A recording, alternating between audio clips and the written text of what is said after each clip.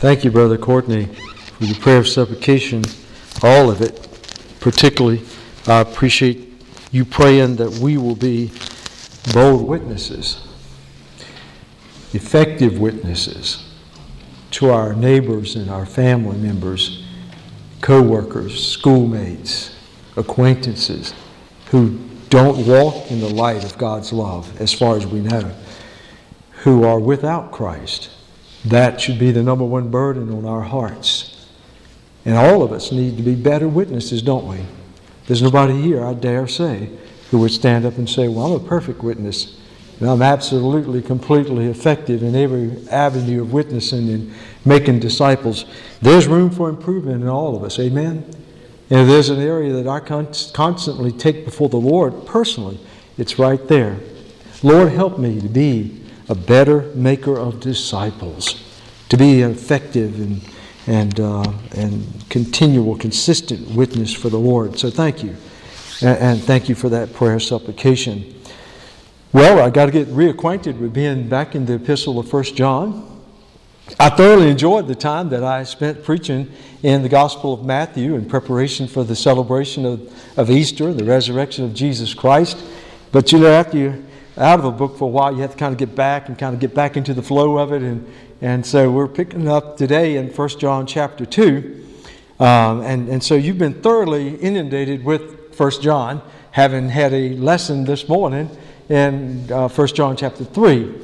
And so we'll see some of the parallel between what you just studied in Christian Growth Group and then what I'm preaching this morning. And so we'll be looking in 1 John chapter 2, beginning in verse 7. And before we do, let me just remind you, in the previous messages in 1 John chapter 1 and then going into chapter 2, John has been on a quest mainly to expose and to expel imposters from the church. And might we, as 21st century Bible-believing conservative Christians and churches, be just as diligent to root out those who are superficial, who are plants by the devil, they are primarily to disrupt the fellowship and to discourage the church.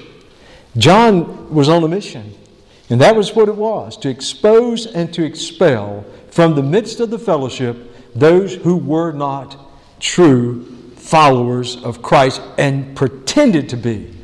On any given Sunday, we'll have people here who are not Christians. And I'm not talking about running off non-believers.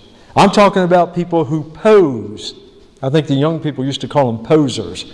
But people who pose. Some of them long-standing members. Some in leadership positions. Posing as believers and followers of Christ. And yet, underneath, they're agents for the devil. So John sets out a series of tests, beginning in chapter 1. The first of the tests to demonstrate those who have genuine fellowship with God. You may recall in chapter 1, verse 7, he said, those who habitually walk in the light. Those who walk in the light of the love of God, who walk as Christ walks. And so John said that's number one test to demonstrate the genuineness of a person's fellowship with God. The second test came in verse 9 of chapter 1. You may recall, John said those who are in genuine fellowship with God are those who continually confess their sins. You see, the posers, the imposters, were basically going around arrogantly saying, we have achieved the esoteric knowledge that puts us high above the rest of you, and we are not sinners. We have no need to confess because we're perfect already through having acquired this supernatural knowledge. And so therefore, John says, they're liars. If you say you have no sin, he says you're a liar. So be careful how you stand up proudly and piously claiming to not have sin. So one of the other tests is continually confessing our sins.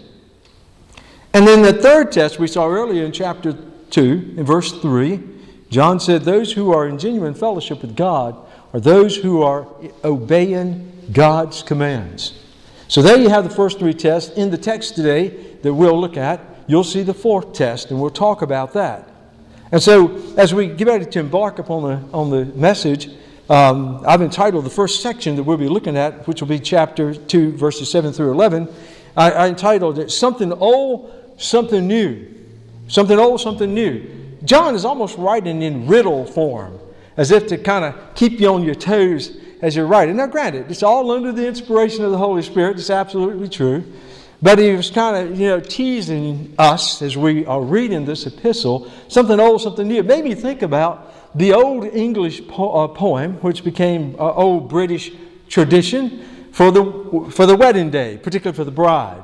Something old, something new, something borrowed, something blue. Have you ever wondered, people talk about that? What is it?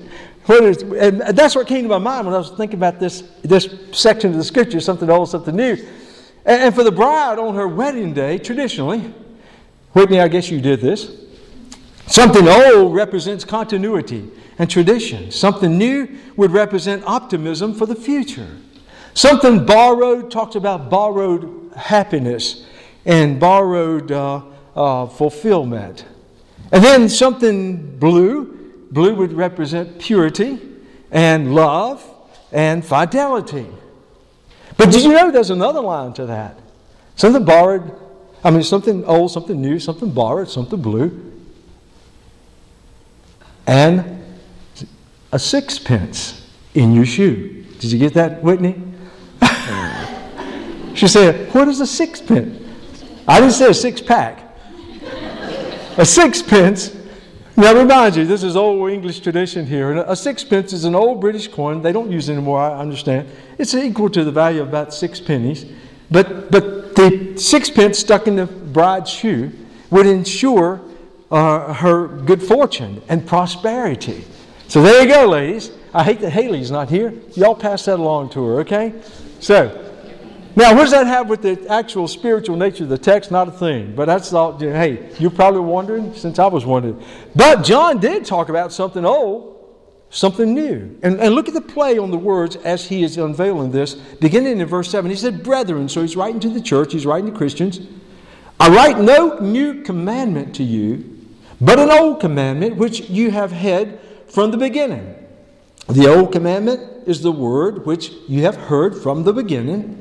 In verse 8, again, a new commandment I write to you, which thing is true in him, speaking of Christ, and in you, because the darkness is passing away, and the true light is already shining.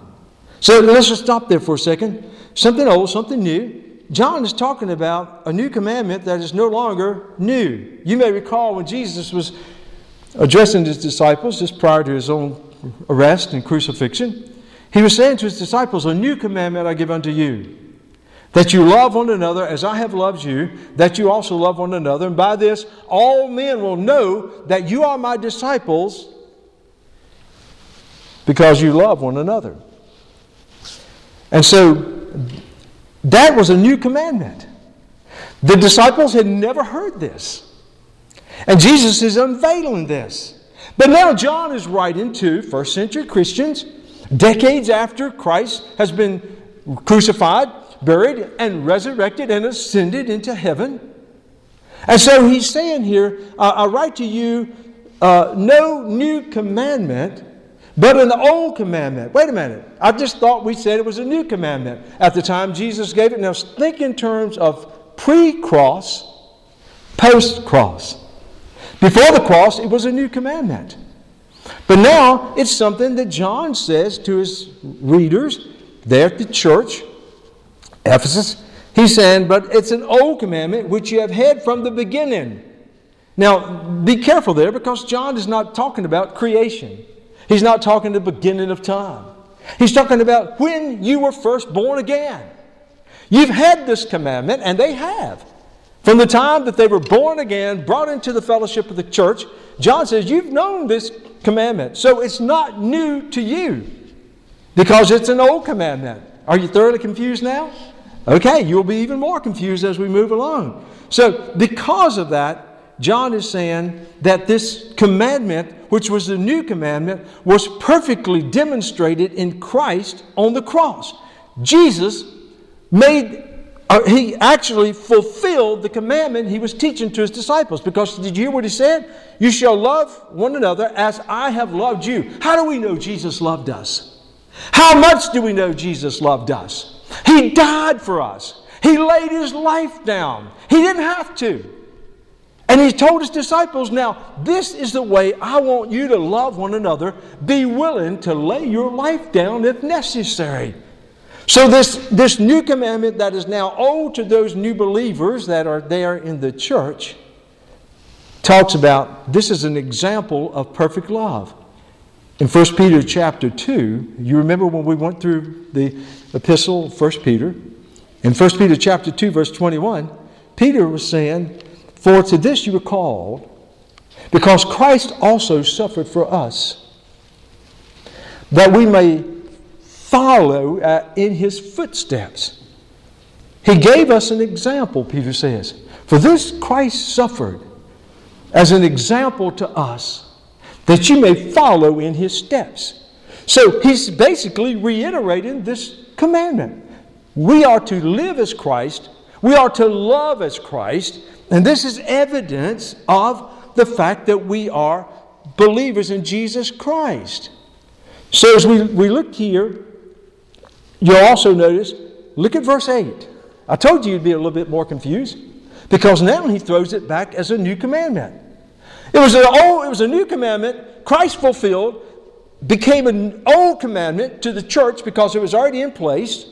And everybody that came along after that and were born again, guess what? The moment that a believer professes faith in Jesus Christ, that commandment becomes new in the life of that believer. Ta-da! You're looking at me like a mule looking at a new gate. Yeah, right. That old commandment that the church has had with it since Christ was crucified and resurrected, every time a child of a sinner becomes a child of God, that old commandment becomes new in them. That's why new babes in Christ and new Christians are shot in the arm to the church. Because when they come out of the darkness of sin and into the light of God's love, and they're born again and they're given new life, they were spiritually dead, but now they're brand new in Christ and they're alive in Christ, then all of a sudden that old commandment it becomes new in them. Because suddenly you see the love of Jesus beginning to be planted in their hearts, and they grow in this, and it's an inspiration to those of us who've been walking in God's love for decades maybe. So, first of all, John says a new commandment that is old is now made new in the lives of the new Christians. And you'll appreciate what he's saying here better as we move on into the text and we talk about the spiritual levels of different believers. But first of all, John also presents what he considers to be undeniable evidence of obedience to his commandments, or to this command. Undeniable evidence of obedience to this new or old commandment to love one another. As you look further with me, beginning in verse 9, he says, and this is the fourth test, by the way. Remember the first three tests I just walked with you through. The fourth test is unveiled in verse 9. He who says he is in the light and hates his brother is in darkness until now. He who loves his brother abides in the light, and there is no cause for stumbling. But he who hates his brother is in darkness and walks in darkness and does not know where he is going, because the darkness has blinded him. Look what John is saying. True believers live in the light of his love for one another. Verse 10. That's the fourth test. And look how that parallels what you were learning, what you were taught and you learned and incorporated into your hearts and minds in Christian Growth Group earlier this morning, taken from 1 John chapter 3, where he's talking about that we as believers, we have a responsibility to love one another And if you don't love a fellow Christian, dear friend, look, you learned this morning in your Christian growth, you're committing a form of murder. To hate a fellow believer is like murdering. Whew. And even that, John says, you're like Cain was to Abel. That was pretty strong, wasn't it? And so, in 1 John chapter 3, you saw it in your Christian growth group lesson, John says, if you love the brothers and the sisters, you would be willing to lay your life down for them. So the fourth test, do you love the brothers and sisters? If you say that you love a brother or sister or the brothers and sisters, and yet you hate them, let me tell you something. Hatred of God's children betrays one's spiritual blindness. There's no room in the fellowship of the church for people who claim to be followers of Christ, and yet they harbor hate, resentment, and bitterness towards fellow Christians. There's no place for that. You've already betrayed the fact that you're not a true follower of Christ if that is a consistent. I don't mean there won't be times where people in the church won't upset you. And sure, there may be times you'll feel like biting the preacher's head off or whatever. But just in a momentary situation of conflict, sure, you may not always have those wonderful, warm, ooey-gooey feelings of love towards. But then to harbor that resentment, to harbor that bitterness, to have it seething within you, and you despise the sight of them, and you're conjuring up images in your mind of bad things happening to that brother or sister. Listen, be careful, because John says if you say that you're in the light and you hate your brother, you are walking in darkness. Why was that important to the early church? Because you see, the Gnostics and other heretical groups that came into the church, they claimed this superficial, this highly supernatural, esoteric knowledge that had been imparted to them, supposedly from a divine nature that set them apart from the rest of the church. Now remember, the early church in the first century primarily was made up of poor people, peasants, slaves and former slaves, uneducated. So here comes the elite, the heretics, and they're walking around like, oh, wait, we can't associate with you all. You're the low life. We have arrived, and you're second class. And there was almost like they looked it down in a form of hate, despising those who were lower and not class and not as educated. What is your attitude towards towards fellow believers in the church? How do you see brothers and sisters in Christ? Do you find yourself tempted sometimes to kind of elevate yourself as if you're maybe a little bit better than some of the others? Maybe you make a little more money than others, or you're better educated than others, or maybe you have privilege that the other members don't. Is there anything in you that would cause you to look down on other believers? John says, be careful, because you'll find yourself living a lie. Those who are not true Christians are walking in darkness. And you see, John says here, he who says he is in the light. What does that mean? The light being in fellowship with Christ. You go back to chapter 1, verse 7, you'll see where John brings this concept into play when he says, but if we walk in the light as he, Christ, is in the light. He says we have fellowship with one another. So if you claim to be in the light and yet your relationship with fellow believers betrays something else, if there's arrogance and condescending, unloving and selfish attitude towards fellow believers, John says, watch out. You see this imagery of light and darkness played out all through John's gospel and here in 1 John and in the subsequent epistles as well. Because John realizes there are two domains. There are those who are walking in darkness, in sin, and separated from God, and those who are walking in the light of God's love. So ask yourself, before we move forward, how are you doing in practicing the new commandment? That is the old commandment. The commandment to love one another as Christ loves you.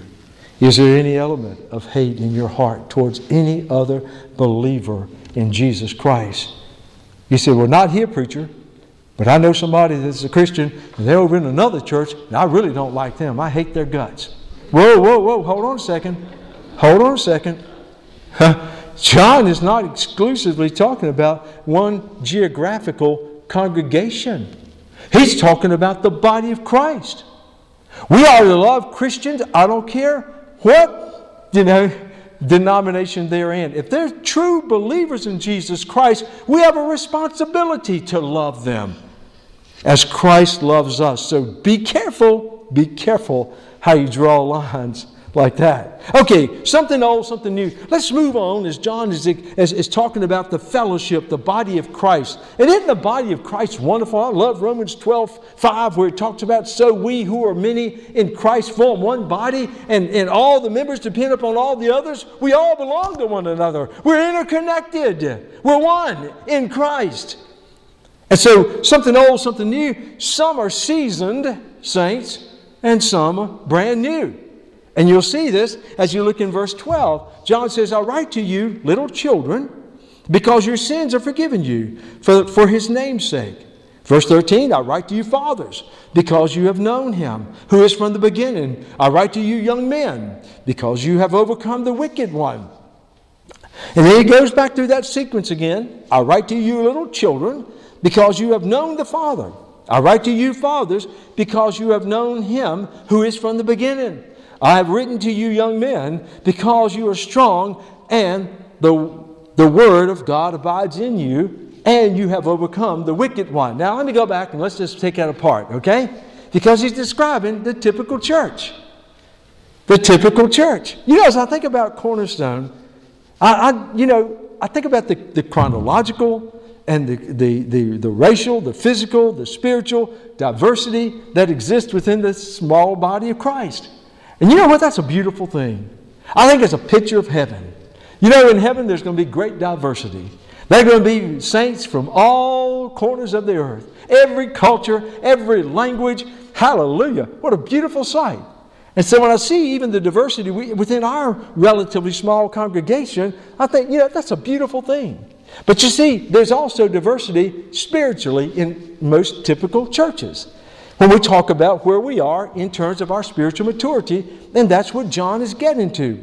But the first thing that John nails down in verse 12, let's go back and look at that again, is he's wanting to give us reassurance of our adoption into the Christian or into God's family.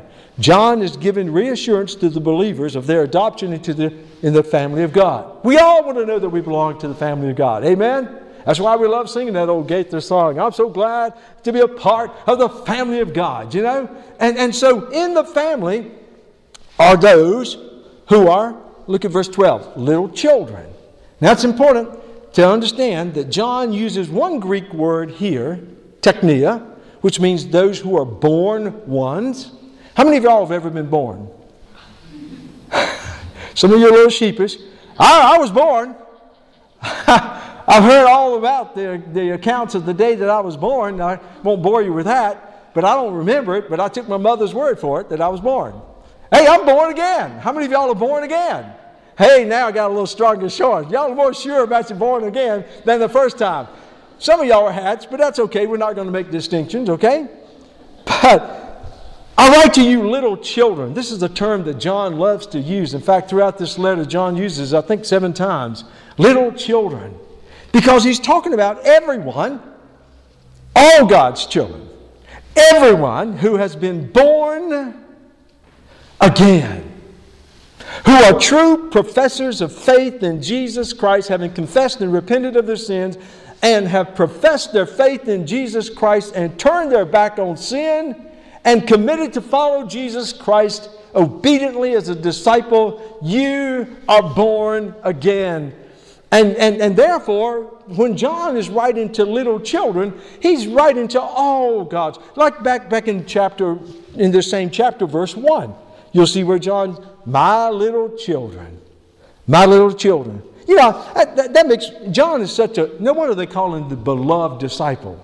He's just got that nature of love, and he's kind of warm and comforting and reassuring and loving, and you can just sense that. And so he's saying, I write to you little children, all of you as believers, because your sins are forgiven you for His name's sake. That's what makes us little children. And you know, this is not a term of affection that was limited to John. In the Gospel of John, in chapter 13, verse 33, the Lord Jesus told His disciples.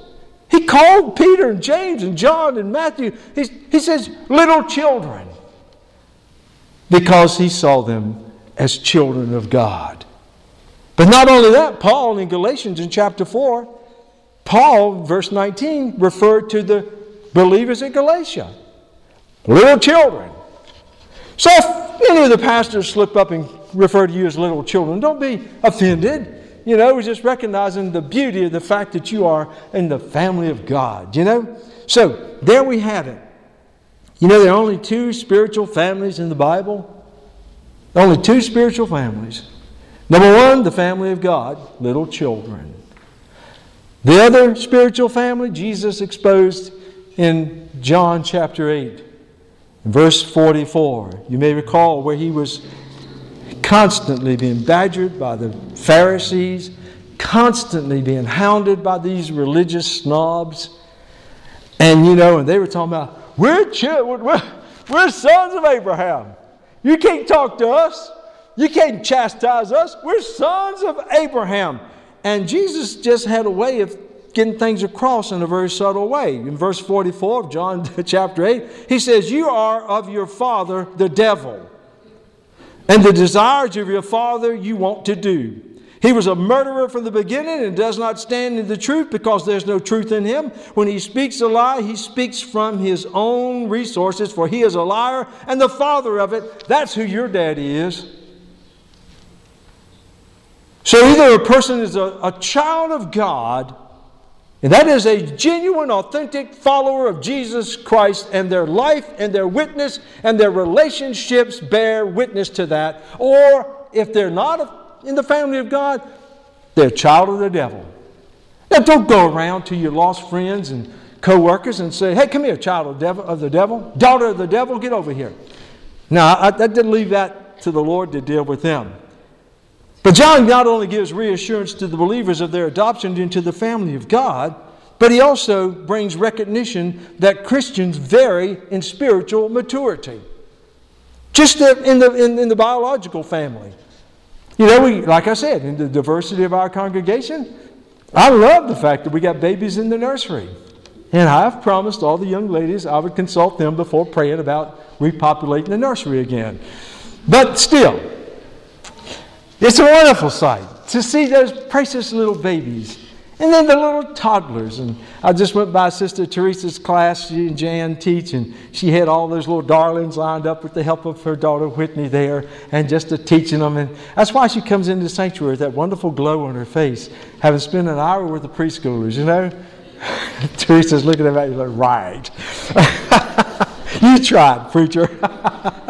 No. But I love our preschoolers. We have our team kids on Sunday afternoon, and I love the enthusiasm and the innocence of our children and how precious they are. And I love our young people and our young adults and the life and vitality that they bring. And I love our older adults. You know, you've just fit any category there as we go along. We're not going to call out any age, but those who are more mature and have walked with the Lord and have wisdom, oh, how precious it is to have that kind of growth, development, and diversity in the body of Christ. Aren't you glad that we're not all 21?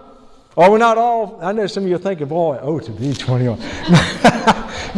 Aren't you glad that we're not all 41 or 61 or 81? Or, you know, what if we were a congregation all of 91? That'd be my dad and a bunch of his peers. But there's diversity along the way. And so John is seizing on that, because beginning in verse 13, he's talking about fathers who have known him, who has been from the beginning. He's talking about those who are mature Christians. And then also he's talking about young men. And that could be young ladies as well. Those who are growing in the faith. But then I want you to focus down there at the end of verse 13. He says, I write to you little children. And now you're thinking, oh yeah, that's everybody that's a Christian, right? Just like you said. Well, that's not the same Greek word that John used earlier in verse 12. He uses the Greek word up there, verse 12, teknia, born ones. But down here he uses a different Greek word, paideia, which are young, immature children. So he's talking now to those who are newer in the faith. And look what he's saying there. He says, I write to you little children, spiritual children, if you will, because you have known the Father.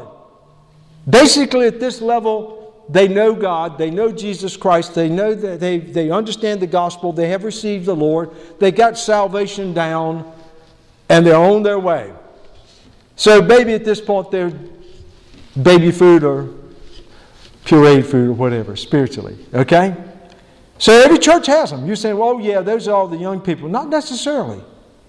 There's some young people who are more spiritually mature than some older adults, in my experiences. So we're not talking chronological age here. We're talking about people's maturity. But he says, I write to you, little children, those of you who are new in the faith, who are just now cutting your teeth on some of the basic things of the Word of God.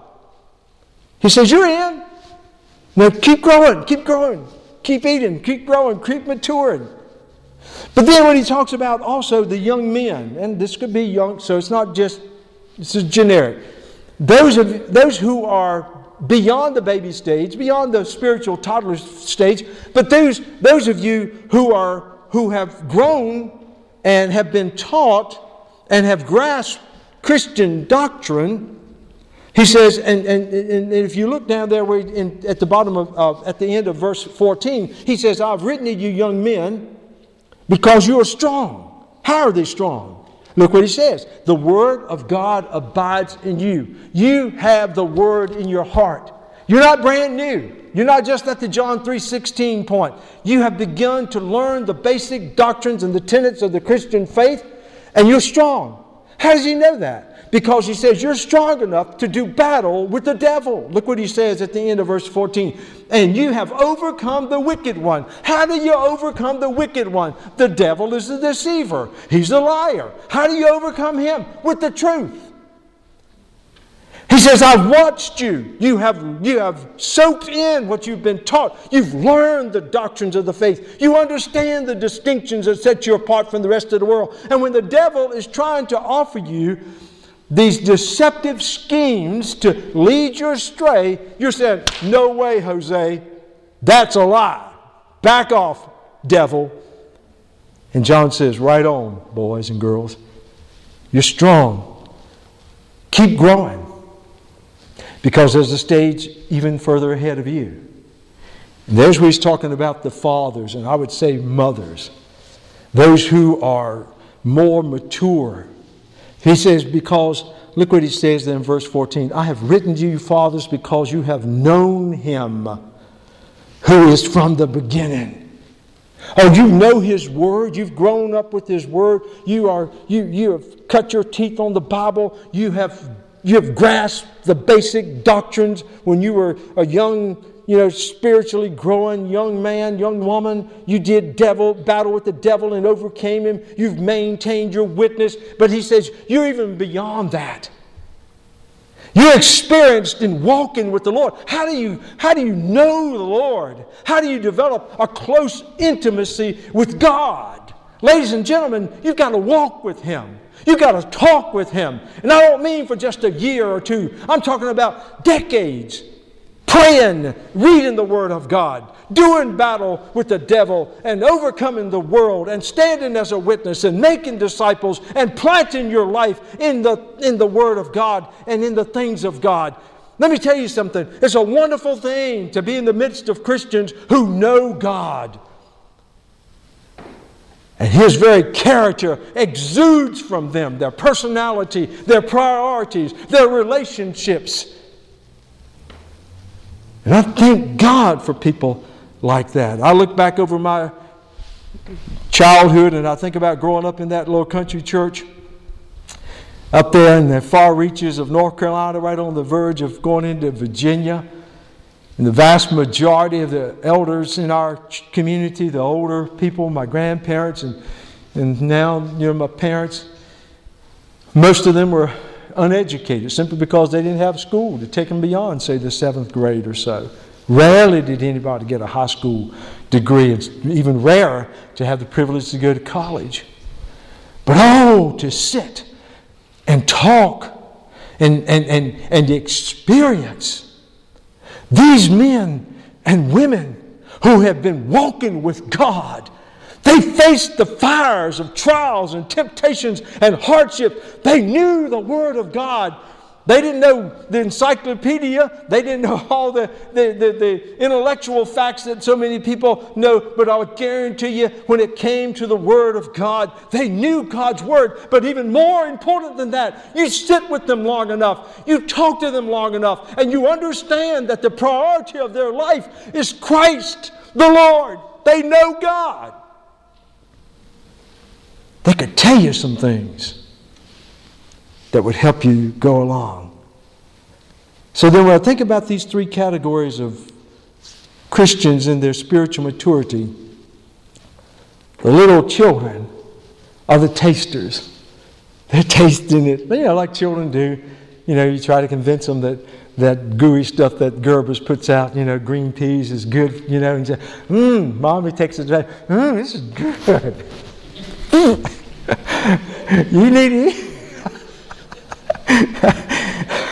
And they're tasting this and tasting that. Those are the tasters, and we need to continually feed them the good, healthy baby food of the Word so that they can grow. But then there are those who are the testers.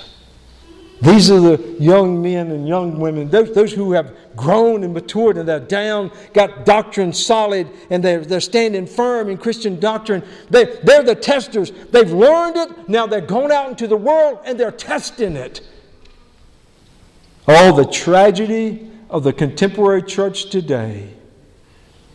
We bring up a generation of pampered, spoiled, entertained young people. We call it youth ministry. And they just get the basic baby food. And we don't teach them the doctrines. And we don't drill them with discipline on the Word of God. And they leave home and they go off to college, to some secular university, and some pious, ungodly, atheistic professor tears them apart. And if he doesn't, then the rest of the secular crowd, with all their social schemes and alternatives, will do the rest of the job. Oh, God, help us for not equipping our young people better to be able to stand strong against the wiles of the devil and to be grounded in the Word of God and the doctrines of the church and the Christian faith, and to be able to go out into the world and to do battle with the devil at all points, and to come back to the church and say, praise God, I'm still standing. To me, that's a measure of a successful youth ministry and young adult ministry. And then those who are the teachers, the mature Christians. Oh, listen, saints, don't ever stop teaching.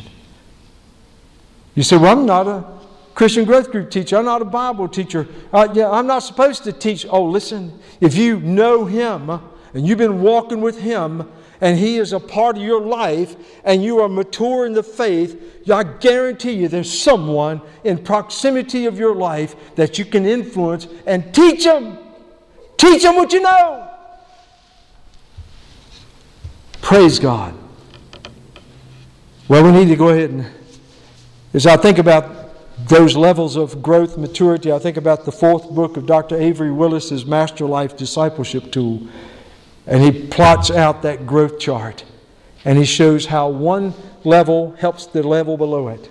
there's always some Christian who is a little more immature than you that you can help and encourage along the way. And then there's somebody that's just ahead of you that if you'll just let them, they'll help you. They'll encourage you. We're all in this together. Does that make sense to y'all? Can somebody say amen?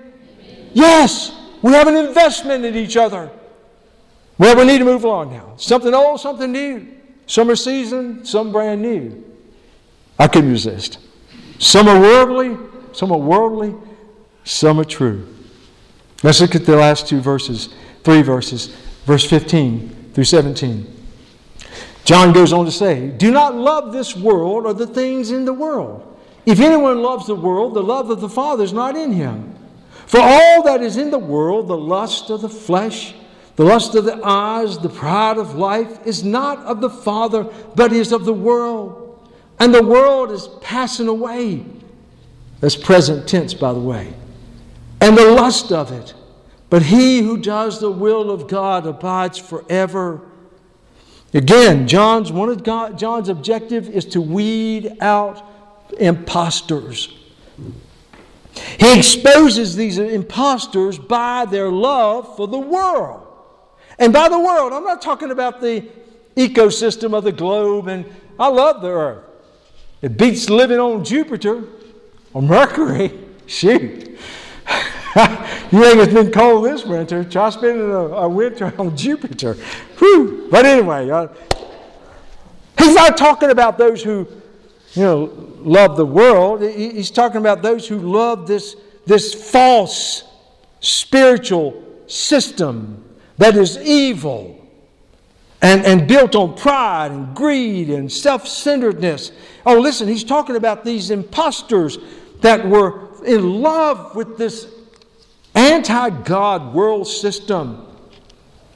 John's polite. Remember, he's a beloved disciple. I like old James. You remember the Sons of Thunder? Well, this is not that James, but still, I think about James. I like James in his epistle, how he addresses that in James chapter 4, verse 4. This is James now. He's writing to the same, those who were calling themselves Christians and they loved the world system. James says in James 4, verse 4, "Adulterers, adulteresses, do you not know that friendship with the world is enmity with God? Whoever therefore wants to be a friend of the world makes himself an enemy of God." Whew, there you go. Pull no punches. And John says basically the same thing.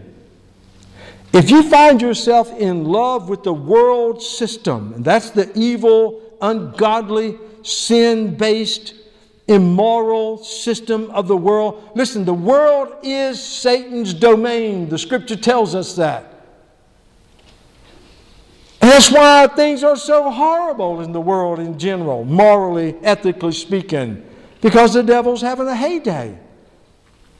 And the impostors, the Gnostics and the other heretics, they would give attention to the spiritual matters, but they certainly love the things of the world. Kind of reminds you of the Pharisees and the Sadducees. And Jesus says, "You bunch of hypocrites, you blind guides, you whitewashed tombs. How dare you? You love the things of the world. You don't love God." He says you can't serve mammon and serve God.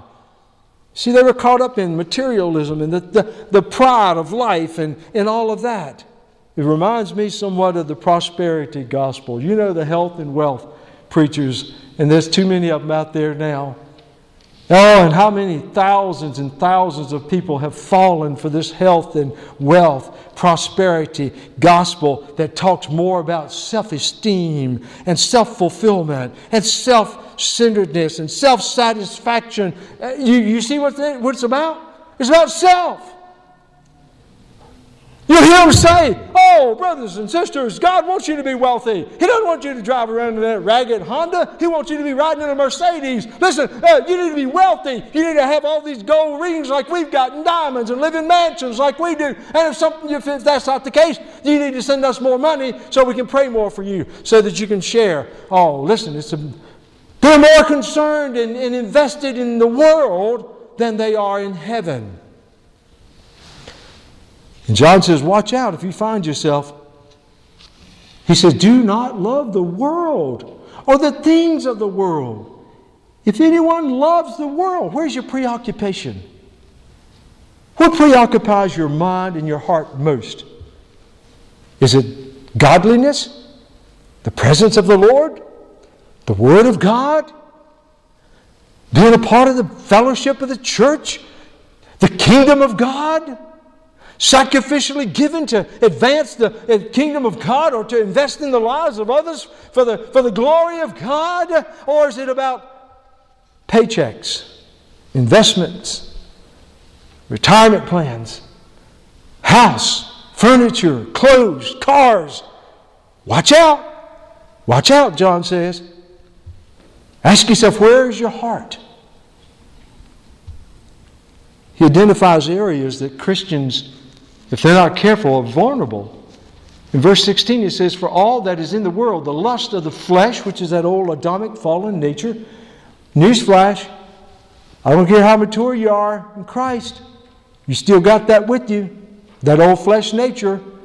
It's not into godliness. It's not into spiritual, growth. It's not into praising God. It's not into glorifying the Lord. It's about all kinds of wicked, immoral, ungodly. It's still in you. And the devil knows the buttons to push, and the world knows the strings to pull to cause you to fall into temptation to the flesh. The lust of the eyes. The eyes are the window to the soul, to the mind, to the heart. And so many times our eyes will be searching for what our heart desires. And if you desire worldly things and material things and ungodly things, and guess what? Your eyes will sooner or later find it. They'll track it. And once you lock in on something, guess what? That's what your heart's focused on. That's what your mind's focused on. I want. The lust of the flesh, the lust of the eyes, and the pride of life. Oh, pride goes before the fall, amen? And when we're puffed up, as were the Gnostics and the other heretics that had infiltrated the church, when old pride gets in the way, ladies and gentlemen, guess who's on the throne? It's not God, it's not Christ, it's you. Look at me, you're saying. I like something.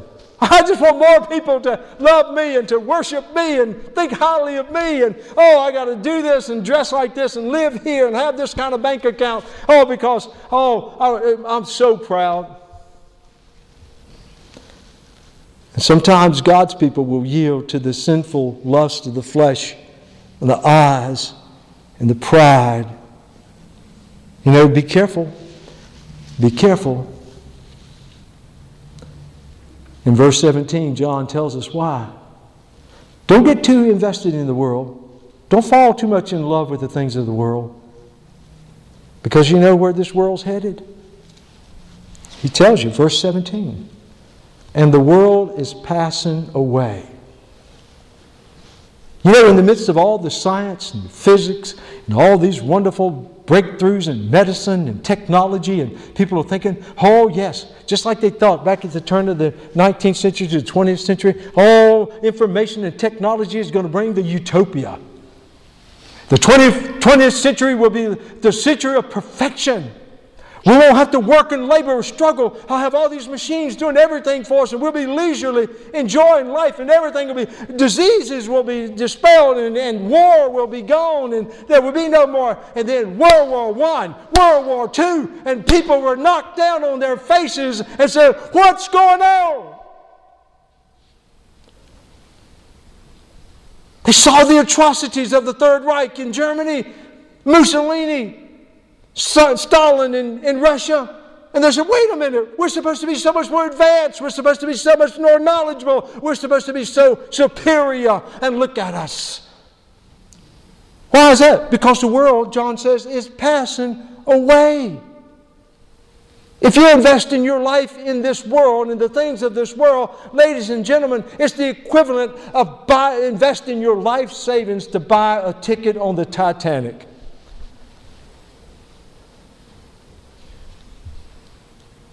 And if you want to see the grisly end, you may recall from our sermons in 1 Peter, 2 Peter chapter 3. You want to know where all the gold you got? The big houses you have and fancy furniture you got and that fancy car?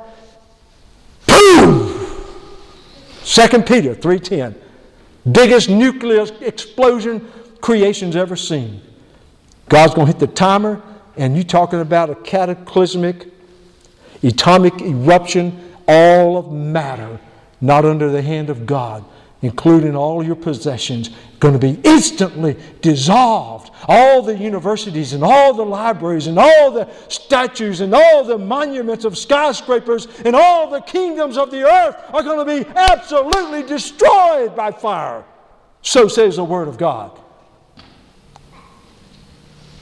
And John says, don't love the world.